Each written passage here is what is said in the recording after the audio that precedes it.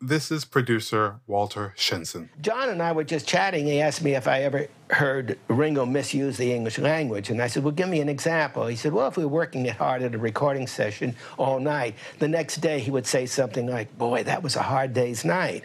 And when you think about it, it's a very interesting statement. And I said, John, that's a good title for our movie. I said to John one night, John, I think we're going to have a song called A Hard Day's Night. He said, what are you talking about? I said, what kind of a producer would I be to have a movie called A Hard Day's Night with the Beatles and not have a Beatles song called A Hard Day's Night? Please, you'll have to write a song. The next morning, he and Paul called me into their dressing room. We were still shooting, and played and sang to me the song A Hard Day's Night. Now, think about this. I got a hit song on demand. That's almost impossible. It was one of their biggest hits. And this is Required Watching, where we watch the essential films from lists of cinematic influencers and look at them through the lens of learning about filmmaking and how to move forward. I'm your host, Trey Epps, and today we're talking about 1964's A Hard Day's Night. Directed by Richard Lester and written by Alan Owens, the film stars none other than the British rock group The Beatles. One of the BFI's top British films, the film takes place over 2 typical days in the life of the Beatles, where the boys struggle to keep themselves and Paul McCartney's mischievous grandfather in check while preparing for a live television performance.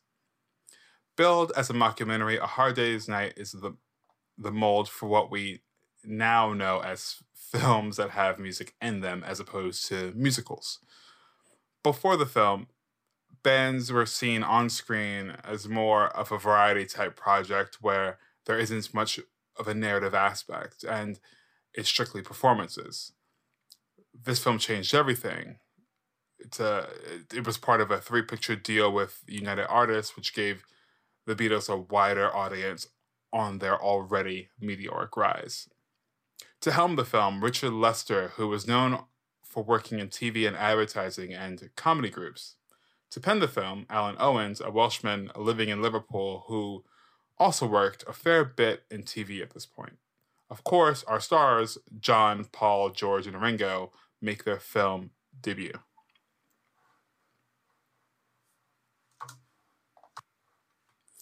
Lights up, the Beatles are being accosted by screaming fans, a theme in their life that is shared through the film. Finally making it to the train, we see them have a second together before the introduction of Paul's grandfather. If he looks like he will be in trouble or be any kind of trouble, it's because he will be. The kids eventually make it to their TV station, and between rehearsals, hijinks ensue. Granddad makes the trouble that he promised, and Ringo goes out on his own, accidentally finding his own trouble, and they party where they can. This all leads to a last-minute arrival to their performance where they sing some of the hits we all know and love, and they finish, bow, and the credits roll. If you're looking to start a podcast, the best place to start is Anchor. It's free. The creation tools allow you to record and edit the podcast right from your phone or computer, and Anchor will distribute the podcast for you, so you can be heard on Spotify, Apple Podcasts, and many more. You can make money from your podcast with no minimum listenership, and it's easy to do everything to make a podcast in one place. Download the free Anchor app or go to anchor.fm to get started.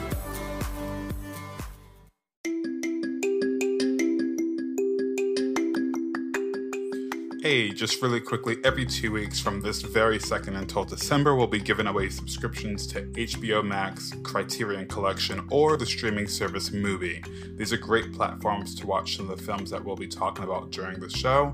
So all you have to do is subscribe, leave a review, and we'll choose a new winner every 2 weeks. So get on it.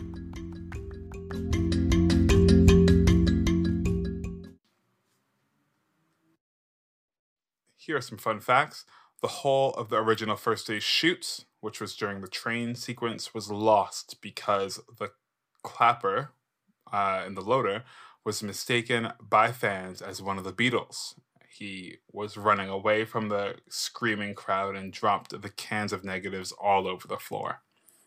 Another fun fact: the constant mention of Paul McCartney's grandfather being very clean are references to actor Wilfred Brimall's playing Rag and Bone Man in Steptoe and Son. While in the bathtub, John Lennon shouts "Help!" and plays with a toy submarine. In doing so, unknowingly predicts the Beatles' next two movies, Help and Yellow Submarine. Due to a minor road traffic accident while driving his Mini, Paul McCartney missed several weeks of filming.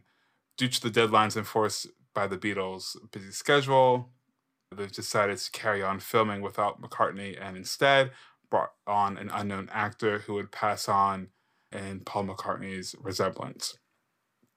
The extra's name was William Shears, who was filmed primarily from behind. Following the completion of the film, he signed away all of his rights to his likeness, and as well signed a confidentiality agreement and sadly disappeared back into obscurity. Well, that is, except he was mentioned in Sgt. Pepper's Lonely Hearts Club Band with a line, the one and only Billy Shears.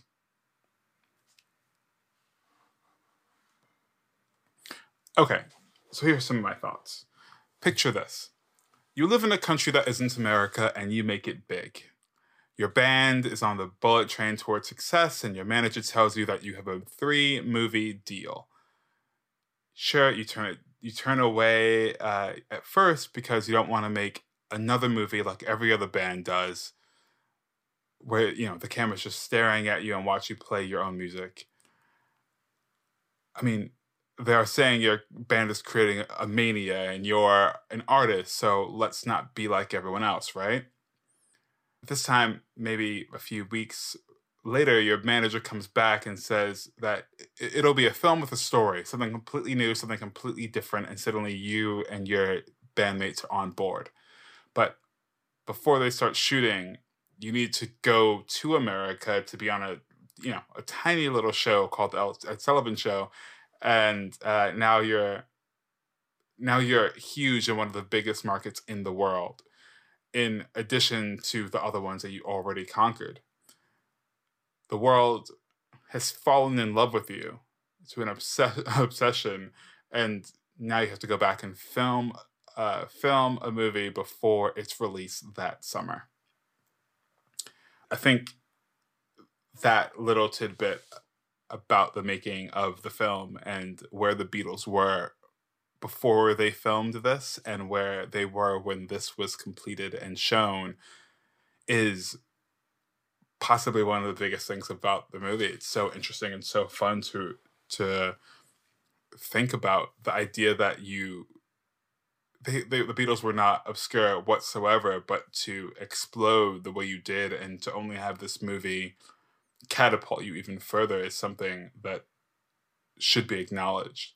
The film itself is rather fun. Again, I wouldn't consider it a mockumentary at all, but I think what's written and how it was directed and even the acting of a band that would go on to make a few more of these similar type films is quite fun and quite interesting. And even if it isn't, directly, their lives, because again, it's not a documentary or a mockumentary, it definitely gives you some insight into a band that was relatively private. I mean, we now know so much about the Beatles, but I don't think at the time we knew much about them, and it wasn't. I think I don't know. I maybe I'm completely wrong, but I think this allowed you to feel much more connected with them, and I think this again led to the hysteria that was Beatlemania. And I just don't think this is something you can create, even if you had some witchcraft, right? Like the hype was everything that was necessary to make this film an absolute success.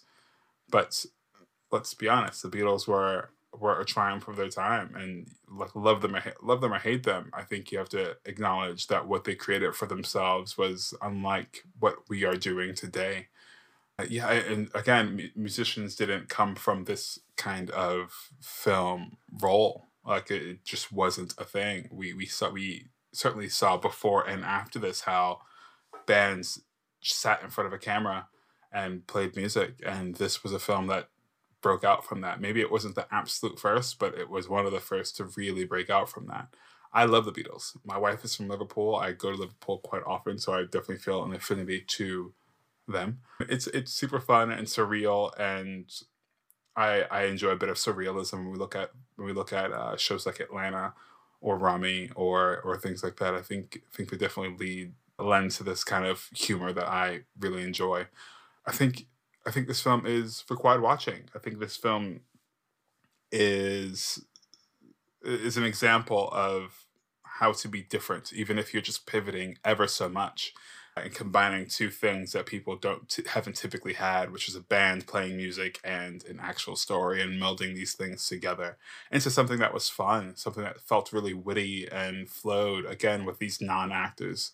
It was a great time. The script was really quippy and witty, and like the cinematic mistakes were just all over this thing. Like continuity just didn't exist, but it all worked. It wasn't a matter of let's make everything perfect. It was a matter of having fun with it, and I think you can tell that everyone involved in this film was having a great time. And I think I definitely think it showed, and it made me as an audience member have fun with them.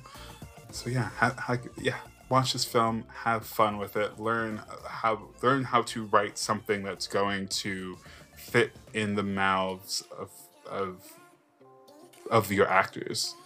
Again, I don't think a lot of this felt unnatural, but I think there's something to be said about working with non-actors and making it like this is mumblecore at its greatest, right? Like we know who the Beatles are, but they aren't actors. So that's our episode. I'm your host, Trey Epps. What did you think of the movie? Did I get it right, or was I completely off base? Leave a message and we'll play it during our next episode and discuss. Required Watching is a movie club, so as much as I'd love to hear my own voice, I would love to hear from you guys. There's a link in the show notes where you can leave a voice message, or you can hit us up on Twitter and Instagram at Required Watch. See you there. Hey, just really quickly, every 2 weeks from this very second until December, we'll be giving away subscriptions to HBO Max, Criterion Collection, or the streaming service Mubi. These are great platforms to watch some of the films that we'll be talking about during the show. So all you have to do is subscribe, leave a review, and we'll choose a new winner every 2 weeks. So get on it.